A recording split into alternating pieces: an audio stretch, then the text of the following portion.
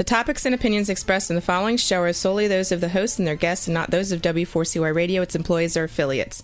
We make no recommendations or endorsements for radio show programs, services, or products mentioned on air or on our web. No liability, explicit or implied, shall be extended to W4CY Radio or its employees or affiliates. Any questions or comments should be directed to those show hosts. Thank you for choosing W4CY Radio.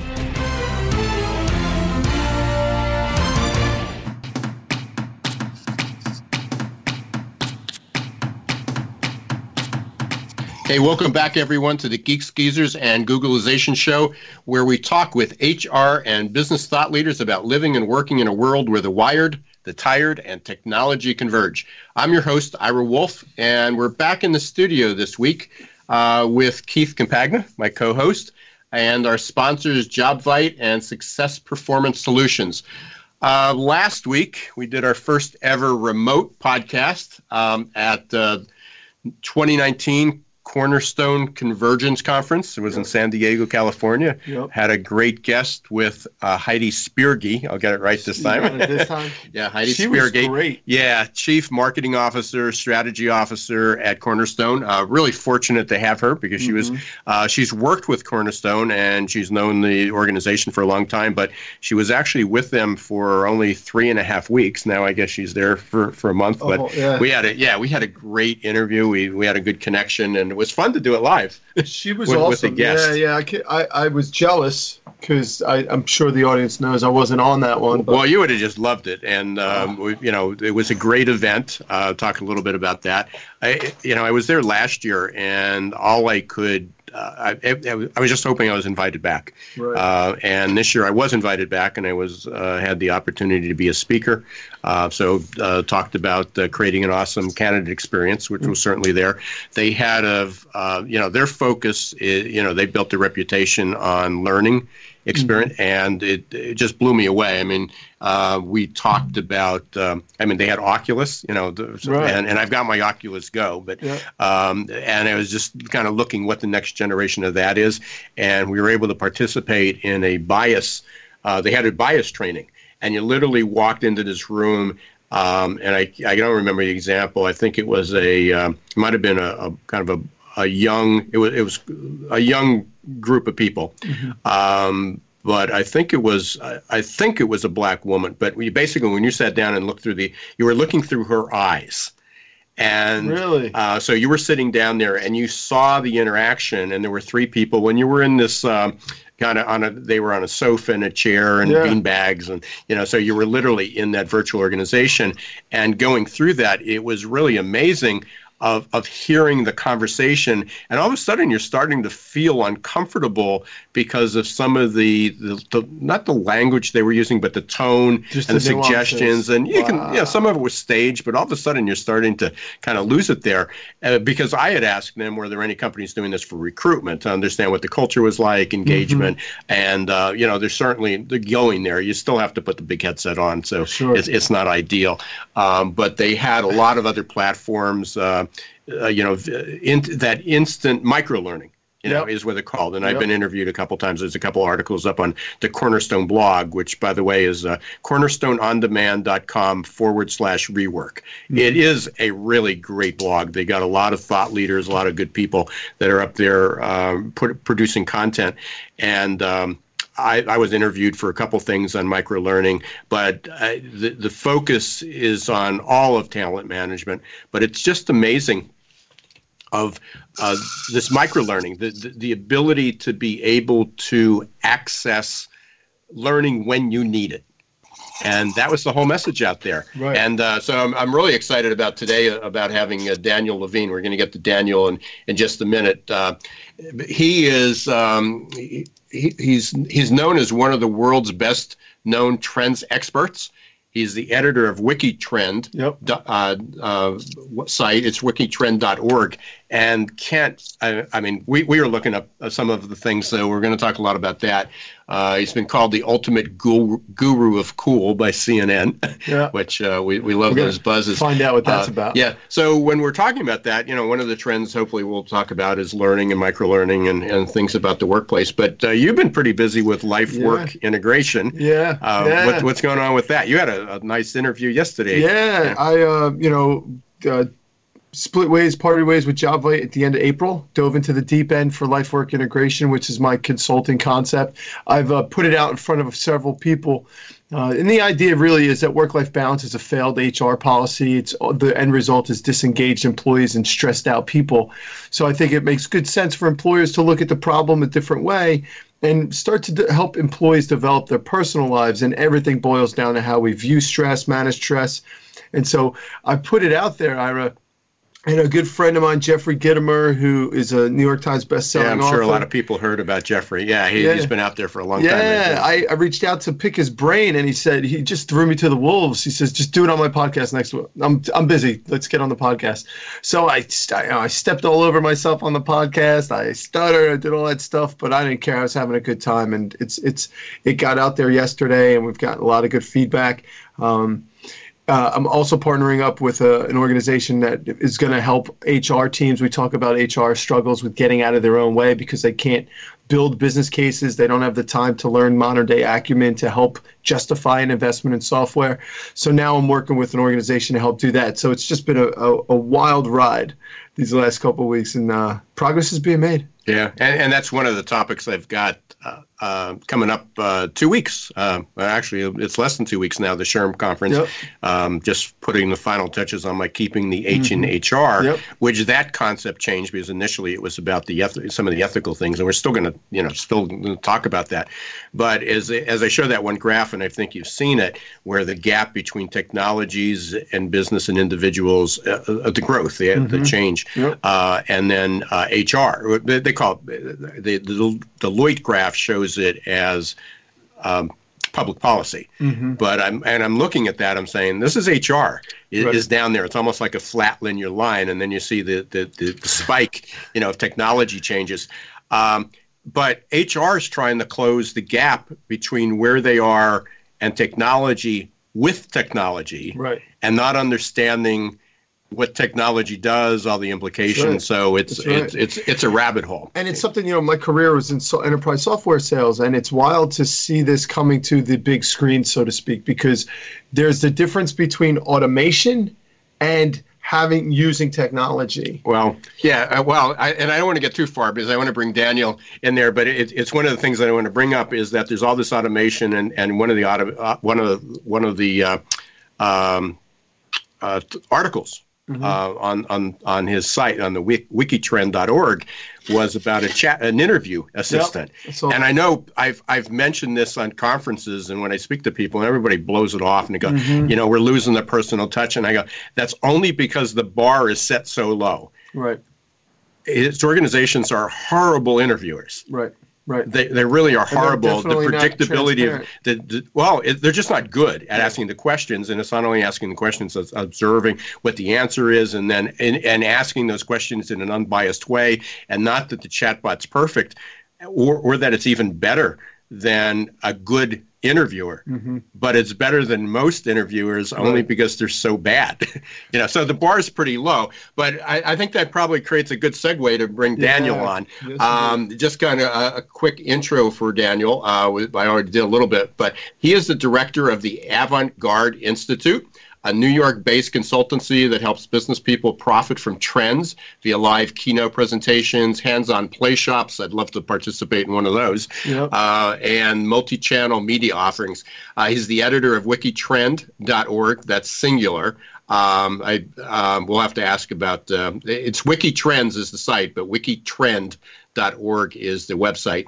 He leads a team of trend spotters who track the latest ideas and experiences around the globe. I was paying attention to the business one, but there's a whole lot of categories, so we'll get in there.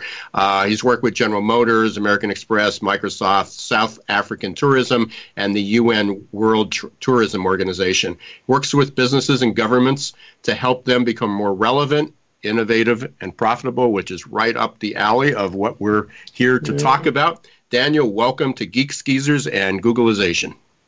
Yes, thank you very much. Wonderful to be here, Ira and Keith. And let me tell you, I couldn't have written that introduction better myself.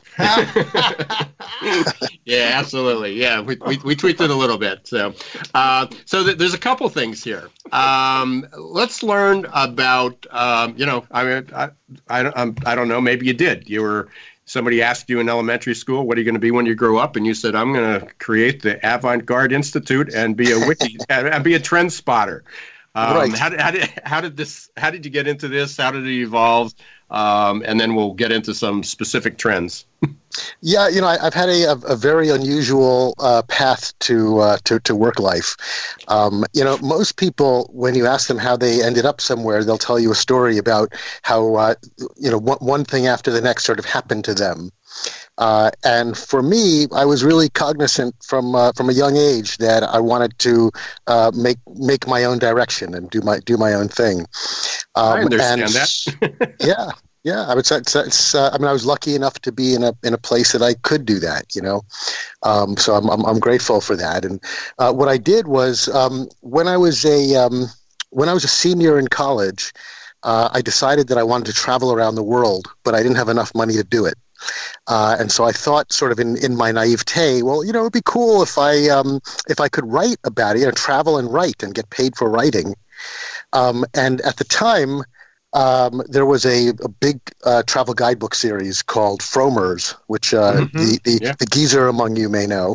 Yeah. And so I was living in Manhattan, and I called up Arthur Frommer. I found his name in the phone book. Phone book. It's those things. It's paper and it's bound. We just on got one side. the other day. Yeah. And my wife walked down and said, "Should we get rid of this one because we'll get a second one?" And it was like, "Get rid of the second one too." Why? Yeah. I'm surprised you even got one these days. I haven't seen one in ages. But in any event, I found this guy Arthur Frommer in the phone book, and I called him up, and I invited him to lunch, and he was kind enough to come, and I pitched him to write for their guide on Europe. And to make a long story short, 2 months later, I was in London writing about London. And that really snowballed. I ended up writing 10 books for Frommer's, 10 of their biggest travel guidebooks to cities and regions around the world. And then I left them after sort of taking that as far as it could go. And I got some business partners together and started a publishing company. And we started publishing books on places all over the world, and we were hiring a lot of writers in every city that we were writing guides to, and so sometimes 50 writers to be a collaborative effort to put books together. Mm-hmm. And then as you certainly know, and your listeners certainly know, that people have stopped reading as much, and everything gravitated online, and so I sort of saw the writing on the wall with in the publishing industry, and right around the same time I got a phone call from Deutsche Telekom in Germany, and they asked me to take a bunch of their C-level execs on a trip to a few cities around Europe to show them the current state of retail.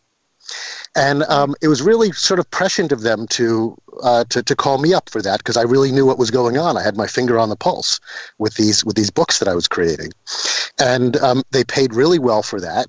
And that's when I sort of connected my own dots, and I said, "Wait a second, there's a business here. Businesses are interested in knowing what's happening now and what's going to be in the next few years."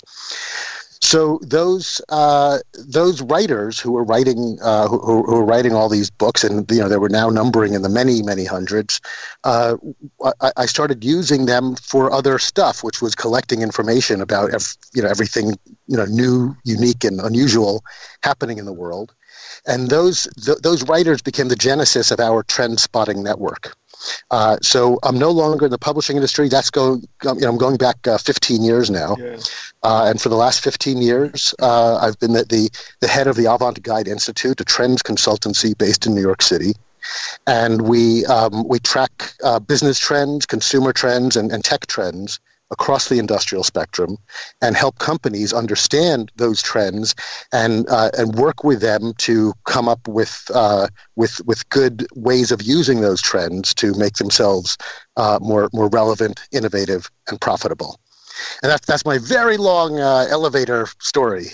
I love it. Let me ask you this. I was wondering how long ago this story took place and you mentioned 15 years ago, but what stands out to you in your experience, a trend that you didn't see, like that made the biggest impact that you didn't expect it to make? Start with my failures right away. That's great. Surprises, right? To be honest with you, I wasn't sold on Facebook when they first came out. Yeah. That blindsided me, and partially because I'm not a fan. I've never been a fan of it. So it sort of shows how our own biases can get involved in these things as well. If it makes you feel better, I don't have a Facebook profile either. I don't know if you do or not, but I'm not a fan. You're a Gen X. You're stuck in the middle. As millennials used to, and now all the baby boomers do, right? Yeah. So, right, exactly. Yeah, so we're having a class reunion coming up, and that's how a lot of the contact is. And sure, but it also shows the great divide between those that are connected that aren't. Because there's, I grew up when I still remember calling into the switchboard, and I'd say, hey, I'm calling my mother's store, and they know who I was talking about, and she'd say, she's not there, she's at the hairdresser, and they'd connect me to the hairdresser to talk to my mother. So yeah, that is a geezer. Yeah. Well, we also lived in rural. We were in they had dial phones a long time before they reached the area that I lived in. But anyway, gotcha. So Keith asked you what trends were unexpected. What are some of the trends that you see now that have got you really excited? Obviously, you see a whole lot, and just to kind of give some reference. You and I got connected about 2 months ago. I put out a request for someone to talk about caregivers and the impact it was having on the workforce. And I think it was Lauren reached out to me. Mm-hmm. And basically I went up and I found it, and we couldn't make the connection 2 months ago for that show. But it was about how Geeks Geezers, Googleization, demographics, technology, all converging to impact us. And again, our show is primarily about the future of work and people within that. So within that context, what do you see that when you again, you wouldn't invest in Facebook, but there's something else that that you would go down the road? Right. So, I work with a lot of different companies across the industrial spectrum, and I do a lot of keynote speaking. I'm at conferences for companies and associations, really across the board. And what's fascinating to me is that the same kinds of things are happening in every industry, but most people who work in business sort of have blinders on. They know an awful lot about what they're doing, but they know less about what's happening in the rest of the world and what other companies and brands and organizations are doing to attract those same customers.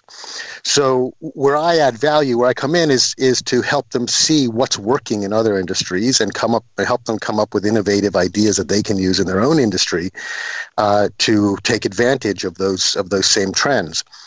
And so, there's so many trends out there, obviously, but there are some that are more important than others. And right now, for example, we are living in one of the sort of fastest times in the history of humanity.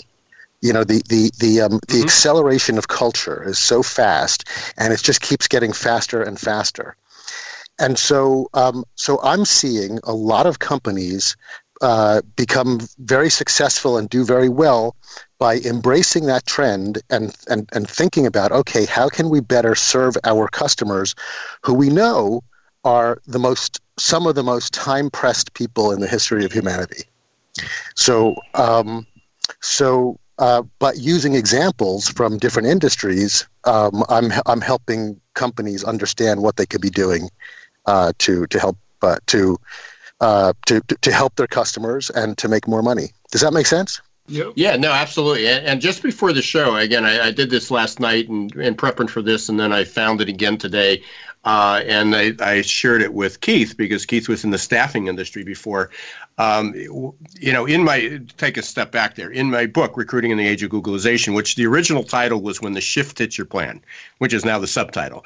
And, within that, it was talking about what are the disruptors from outside the industry? And when I was writing the book, I attended a conference, and Jeff Hoffman, who you may be familiar with, he was one of the co-founders from Priceline. He has a super good serial entrepreneur doing a lot of social entrepreneurship at this point. He had a phrase called info sponging. And what he does every morning is he gets up and he reads something that has nothing to do with anything he knows about in an industry.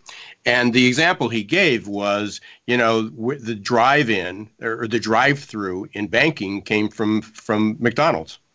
It's like, how could you drive up and order food? How could you drive up and do a transaction? And of course, the banking industry blew it off, and now it's even gone to the next step with mobile. But then you look at Uber. Uber and Lyft didn't come from the auto industry. Airbnb didn't come from hotels. So one of the trends that you talked about was how Uber is starting to build a temporary staffing agency. Now, I speak and work with a lot of staffing agencies, and I can tell you Uber is not on their radar as a competitor, except when you think about it, their database is people looking for part-time work, and they're from all different occupations. And they put, and they're, within the database, they know what hours they're available. And where their patterns are and what their commuting distance are. They know a lot about their people. So, staffing people don't look at don't look at the next Manpower or Administaff or whoever might be out there. I mean, you got to be looking outside that. Who's the biggest threat? And when you think about Amazon, or not Amazon, but Uber, having all that information, it's incredible. By the way, I just want to say I love those examples. I'm going to steal some of them for my work. Those are totally bang on, and especially this idea about that innovation innovation in your own industry is probably happening outside of your industry. You're speaking about the advantage of looking outside your industry to innovate within. Yeah, and I've written that, and again, it was in my book, but I also wrote a couple articles about that info sponging, and I give credit to Jeff all the time because that was his title. And he has a habit. Every morning he gets up, and for 10 or 15 minutes, he picks up he does a search. I don't know if he literally picks up a publication, but he does a search, and he says it's on just what's going on in some industry I don't know anything about. And how could that impact his world? Yeah. I got a question for you. Yeah, that's great. Daniel, you mentioned how you work with companies that embrace trends, and let's just go with the Uber example here. Inside of Uber is a group of people that embrace the idea that they might not just be a outsourced transportation company. What else is this? How is what are you seeing, or how would you define a company that is open-minded enough, maybe, or do you see more people that are closed-minded? Because as a software sales guy in my career, most of the time, I was always looking for the people that quote unquote get it. So what is it that? Go ahead. There's a cycle that just seems to always go on, where you have these scrappy startups who are able to turn on a dime, and then if all goes well, they grow into a big legacy company where they turn around like a giant aircraft carrier, and their business is then usurped by the next uppity upstart. It's sort of the cycle that we've seen since the beginning of capitalism. It's been said ad infinitum about the number of the companies who are part of the Fortune 500. There's very few today who were on that list 50 years ago or 20 years ago. Mm-hmm. It's just a cycle that keeps going. So, big companies, as many of your listeners know, try to get around that by creating departments that are sort of self-sufficient and where you have project owners and innovation centers that are happening within companies. The intrapreneurs who are given a lot of latitude, even though they're on the payroll, to sort of run their own company inside the company.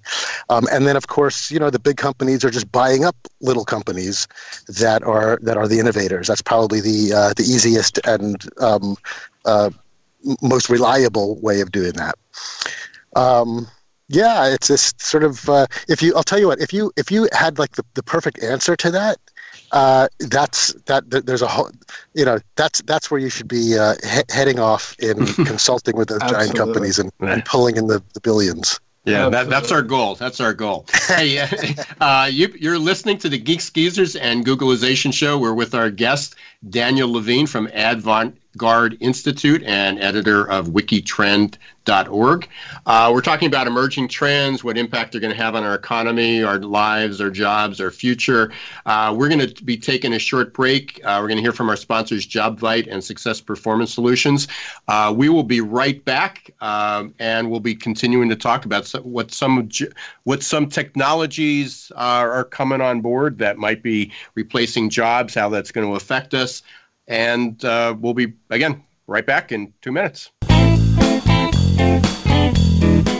Behind everything you're searching for is something you're actually looking for.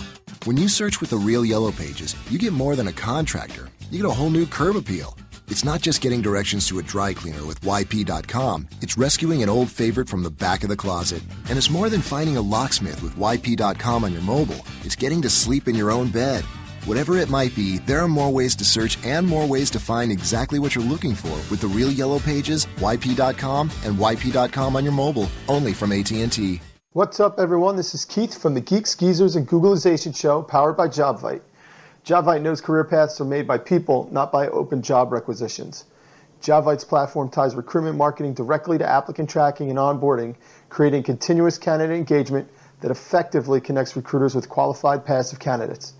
Used by over 50,000 recruiters placing over 1 million jobs, JobVite's platform impacts every company in every industry. Check us out at jobvite.com. Listen carefully. Up to 9 out of 10 job candidates visiting your company career page leave before completing an application. You heard that right. 90% of candidates who want to apply for a job at your company don't. That's just plain crazy, especially in today's tight labor market. Candidate experience matters. Stop turning candidates away. Let Success Performance Solutions help. Call us at 800-803-4303 or register at successperformancesolutions.com/W4CY. Schedule a no-obligation consultation and get special access to insider tips to recruit faster and hire smarter.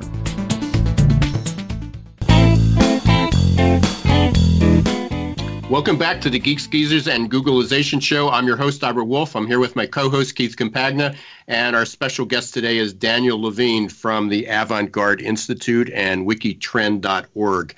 By the way, we forgot to mention this on the first half. We are live, so you can call in today, or you can go to the W4CY.com website, and if you have any questions, you can send us a chat. And we did have one question, but before I get to that, we want to have a little fun, Daniel, find out a little bit more about you. I know you said you don't, I think you said you don't read print. I don't know if you don't use books, but, I assume you read. Yeah. I know how to read, yeah. You know how to read, right? Okay, good. So what book are you currently reading a book? I am, and I actually just currently finished a chapter of a new book that's coming out related to that. The book that I just finished reading once again was Alvin Toffler's Future Shock, which came out in 1970. It was a seminal book about the future. Yeah. I've actually mentioned that in the Recruiting in the Age of Globalization. So. Yeah. I mean, it was a famous book. It was probably one of the most famous nonfiction books of the decade. Unfortunately, I remember when it came out, and it was far-fetched at the time. Yeah, a little bit, and. The sort of main thrust of that book was that future shock refers to the name of a disease. It's the disease of us being whiplashed by how fast the future is coming upon us. And the book was written like as a warning to humanity. What should we do? Because look how fast things are moving now. Our sort of Darwinian evolution, our biological evolution can't keep up with what's happening culturally and technologically. Yeah. So it's the 50th year, the 50th anniversary of that publication is coming up, and I think we're going to see here's a trends piece for you of looking into my crystal ball that in the next year in 2020. We're going to see a bunch of tips of the hat to this book, Future Shock.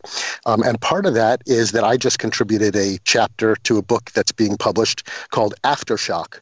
And it's a bunch of trend experts and futurists have gotten together to create this book. And what's so fascinating to me is that this acceleration of culture has accelerated so quickly. It's not just the speed of culture, but the speed at which it's growing ever faster is happening so much faster than even Alvin Toffler imagined back in 1970. When he at the time he was talking mainly about automation and how we would all be sort of sideswiped by this whole automation. What's that going to mean to humanity? But already we're living for years with the internet, mobile telephones, and we're on the edge of the artificial intelligence universe and robotics and everything that's happening with personalized medicine. Mm-hmm. Uh-oh. Did we lose you? Hello. So I think it's interesting that he brings this up. I guess we're going to have to try to get him back. Maybe try to get him to call in or send him a message. But when we look about this, talk about this stuff, it reminds me of the McKinsey study that talked about how the rate of change is. Oh, there you are. Welcome back. Okay. We lost you for a second there. Oh, you lost me? Yeah. Yeah, for about 10, 20 seconds there. I said my best stuff. Yeah, I'm sure. That's what we were just saying.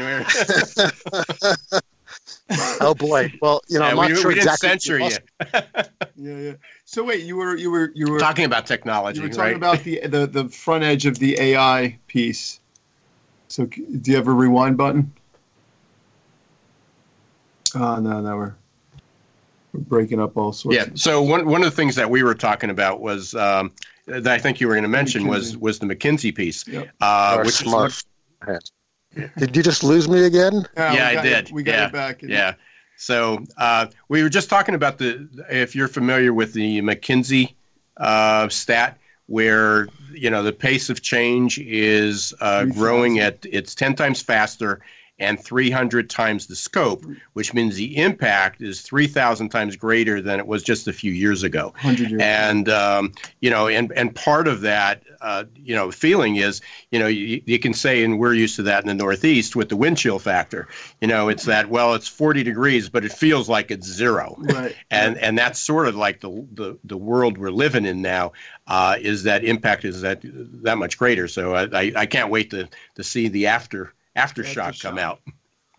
Yeah, and the thing is, once artificial intelligence gets to a certain level, it's the computers are going to be teaching each other, or the learning bots or whatever they are, teaching each other without human intervention. And at that point, boy, does that learning happen so quickly. And what will be learned by these by these machines in days would have taken us years in the past. Well, one of the Oh, go ahead, Dan. Yeah, Sorry. I'm just saying. I think we are on the cusp of monumental change that Alvin Toffler could. Yeah, and this technology, I mean, they keep moving the time frame out. But when quantum computers come online, and you might have heard this stat, if not, I'll share another one that I use in the presentations, just to show the impact of this, because I think this pace of change is what most people don't get. They understand technology is coming. What they don't understand is how fast. And even when we talk about the future of work, the line is the future of work isn't coming, it's here. But even with that, people still don't grasp it. Mm-hmm. They think they get it. Oh, yeah, we understand with AI and we use it. We have an Alexa, we have a chat bot, or not a chat bot, but we have a device at home, and people use it, but they really don't get the connection because so much is just happening in the background. But one of the things that has the quantum computing that's come out is that when a quantum computer actually comes online, the processing speed is 100 million times faster than what it currently is. Mm-hmm. Quid bits. And that's really what the limitation is on some of this big data, is that there's so much data, it still takes time. And then all of a sudden, when you're taking what takes now is seconds, takes it down to a millisecond to be able to process that will be the difference. And the timeline keeps moving out. It was supposed to be 2019, 2020. Now it's like Daniel, 2024. What do you think the timeline is? Yeah, for the singularity. Yeah. Well, the singularity is further out, but the quantum computer, just coming in with the quantum computing. So I think everything is going to happen sooner than most of us imagine, and I think the reason for that is because as humans, it's very easy for us to look into the past and see how fast things have happened, and then most of us sort of extrapolate that, and we say, well, that's about how fast it's going to. Wow. Yeah. So I think we lost you for a second again. I think I know where he's going with that. But there is a quote, and I don't know where. I just heard it, and she didn't know who it was from, so I can't give credit. So we'll fall. We're going to fault on that line. But one of the things was that whatever you think is going to happen within the next 3 years, you're probably underestimating that. But what you think is going to happen within 10 years, you're probably correct. Right. So it's when it gets closer. And I think that there's something to be said about how, people, I think where Daniel was going with this is that he's basically talking how we think in terms of linear change. And even Jason Silva, I've seen him talk. He talks about how we're experiencing exponential change right now. Right. That's right. And Can you hear me okay? Yeah. You came back online. The technology. It's amazing how important it's become to all of our lives, but it still messes up. It does. These supercomputers, I don't understand. It does, which really comes down to one of the skills. It's being agile. Yes. We keep adding that. We keep talking about that, and there's certain people that are completely lost. Right. When something doesn't work, and our reliance on that. So hopefully we made this through without too many flubs. So hey, let's go back. Well, there was one thing here. Let's go back to that question because we did have somebody call in. The question they asked was, how would you get a job like that nowadays? And that's when you were talking about. I guess graduating college and going overseas, but now, I mean, if somebody wanted to work, that would be one. Is how would they create a job like that? But secondly, there's probably people that say, "Hey, how can I work for a company like Avantgarde right now?" I want a job. I want to work for you, Daniel. How would somebody, go about doing that other than the traditional ways? I guess they're asking. So. Right. Send me your CV. That's like any company, we're always looking for people, for good people. So what qualifications are you looking for? When you see that, I mean, so somebody says, "Hey, I'm interested in working for that." What skills are you looking for? Yeah, I think that they would probably be most analogous to someone who would be an investigative reporter. So to sort of have those kinds of skills, and what I mean by that is we're looking for generalists more than we're looking for specialists. We're looking for people who can sort of take a helicopter view of what's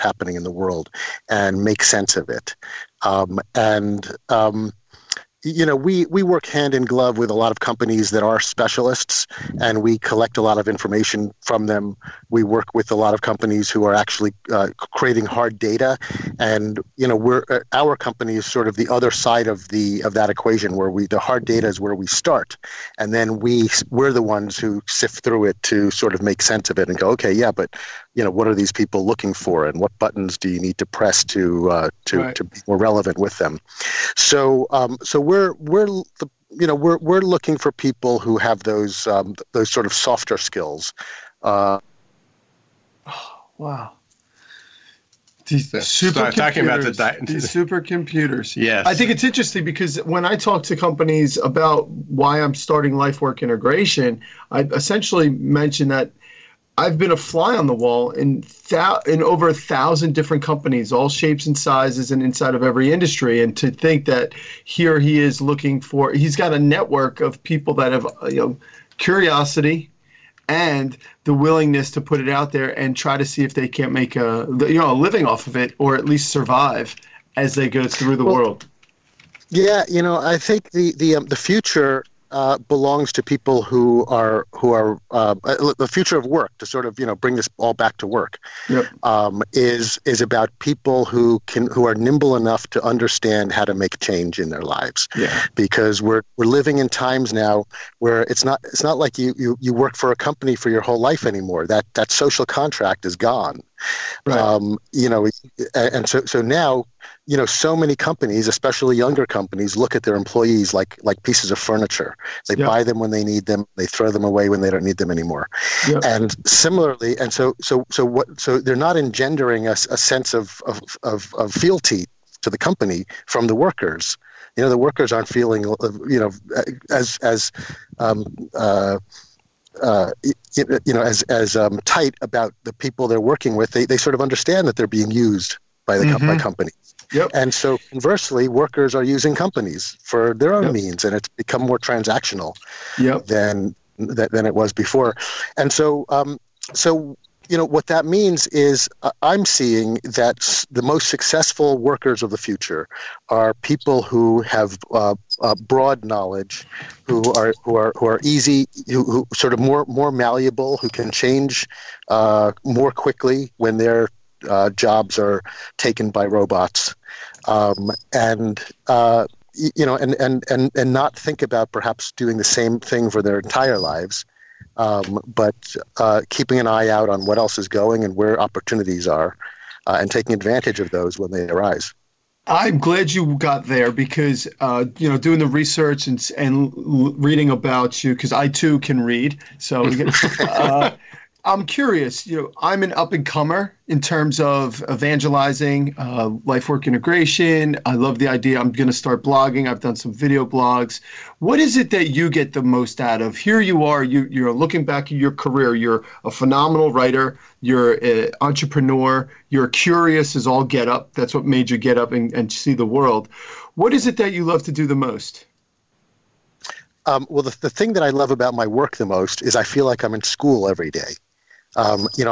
Every day I get all this information sent to me that shows me all these incredible things that humans are doing, and it just keeps getting faster and more and more. Every day I get more stuff than I got the day before, and so that's what really jazzes me. This idea that the world is becoming more and more open and available to people with ideas, for people to implement ideas. And I find it so exciting to be learning about it and seeing where we are right now. And let me just add to that. When I was in school, I studied history. I'm a history graduate because I was always interested in how I got here. And can you still hear me? You're live. And what I love about trend spotting is it's about studying history as it happens. Yeah. As it happens. Yeah. Now we lost you. Yeah, you jinxed it. I hope I'm doing a good job of finishing his sentences. Yeah, no, absolutely. So that's AI, right? Right. It's artificial Am intelligence. I a chatbot? I don't know. But one of the things that I did want to mention is that, because we are getting actually close to the end here, but one of the things I did want to mention is that on the WikiTrend site, we're talking about work and we're talking a lot about business, but there's a lot of other categories. So, there's about fashion and beauty, there's about food, healthcare, house and garden. Yeah, and I just lost you at the end, right? You lost me at the end. Yeah, at that word. So I just want to make everybody aware that your trends aren't only about business. Right. So if people are interested in working for you, or if they're interested in finding out what some of the other things that are up there, again, travel, hospitality, technology, retail, house and garden, beauty, and so forth. But before we hop in, because we are getting pretty close to the end, I just, because we are talking about the future of work, I would tell everybody to go up and look under wikitrend.org. That's singular, wikitrend.org. And look if you look under business, and under the first 2 or 3 pages, this is what I found. We found about in interview bots. And I know Keith and I work with HR a lot. And every time you say that, they say, there's no way that you can possibly be better than a human being. Wrong again, HR. Well, yeah, right. It's only because the bar's pretty low. Yeah, but they had chat bots, but they had a housekeeping bot. Yep. The story about that. I found this one interesting. A business management assistant bot, that as far as coaching, and you can think back and you go, now how would a device or how would an algorithm be able to help be better than a manager? And you go, well, managers don't give any feedback now, right. and then and setting goals, but be able to take the data that's available and help them identify what activities that they have to improve on. How do you help goal setting? Because everybody's terrible at goal setting. So that was another really interesting one. I found this interesting. Other than dry cleaners now have to be, I guess, afraid of being extinct. There's a dry cleaning vending machine. You basically you go in, you drop your clothes off. The cost is low, and then it can actually cycle. You go pick it up, somewhere else the next day. Amazing things. From a job seeker standpoint, is one of the questions is people are looking for cultural sites. So you talk about disruptions in our space and in this job search space. There's a job site that assesses cultural fit, and job seekers can look at which companies they're best suited to based on, and I assume it's based on the reviews of things like Glassdoor and Indeed and Kununu and some of those other Daniel, places. We're coming up at the end of the show here. It's been fantastic to have you. We're going to try to get you back at some point, because I kind of get the sense that we could reconnect and talk about completely different things at some future. There's so much to talk about. By tomorrow, we probably talk about different things. Yeah. When is Aftershock coming out? It's still in public. It's not. It'll be out. I'm not sure in a few months, because I actually just turned in my chapter 2 days ago. So okay, well, we'll keep eyes on that. Yeah, we'll definitely keep eyes on that, and maybe when it comes out, we can get you back on, and maybe some of the other contributors. That would be great. Because we just found out that, check this out, listening audience, we're close to 7,000 listeners a month. Yeah. And we know that we're not Joe Rogan yet, but at the end of the day, that's pretty cool for just and it's growing. Yeah, we're going up. We're going up quite a bit each week. So Daniel, we're just about at the end. How can people get in touch with you? I've mentioned wikitrend.org, but what's the best way for them to get a hold of you? Yep. Well, if they go on my website, which is daniellevine.com, DanielLevine.com, all my contact info is on there. And I run the Avant Guide Institute, and we're at avantguide.com, so you can check that out too. I'm easy to get to. I'm on LinkedIn. I am on social media. For business purposes, just not Facebook, right? Me too. Well, no, even Facebook. But I'm just I believe in privacy, and we can have a whole other conversation about that on another show. Yeah. Yeah. Oh, there's so many topics. I was so excited that you accepted the invitation to be on the show, and there's so much more that we can talk about. So I do appreciate you taking your time out, and we'll definitely be in touch. Any final comments? You got a few seconds here. Any final comments? Yeah. I think what you're doing is totally on trend. The whole thing about podcasting is part of our future, and the show sounds great. And I'm thrilled that you have me on. Thanks so much. Well, thank you again. Yeah, much. Absolutely. Daniel Levine, our guest, Geeks, Geezers, and Googlization. Can't even say those words anymore. We want to thank our listeners again. We're just about out of time here. We're always interested in what's on your mind. Make sure that you chat with us during the show at w4cy.com. Send us comments afterwards. You can connect with Keith or I on LinkedIn and Twitter. Thanks again to JobVite and Success Performance Solutions for helping us be on the show. Don't forget to join us next week at Wednesday, 1 p.m. Eastern Time on w4cy.com. You can listen to any of our podcasts on iTunes, which is Apple Podcasts now, SoundCloud, Spotify, Amazon, Alexa, Roku, Google Play. I dare you to not find us. Yeah, absolutely. Next week, we're going to be talking about the new Google update that is coming down. You've heard me talk about mobile first. Yep. It is going. They just notched it up a ratchet. So for companies that are struggling to find employees now and are not listed on Google for jobs, beware. Ready. It's getting a lot tougher next week. So until the next episode of the Geeks, Geezers, and Googlization show, this is Ira Wolf and Keith Campagna. Don't let the shift hit your plans.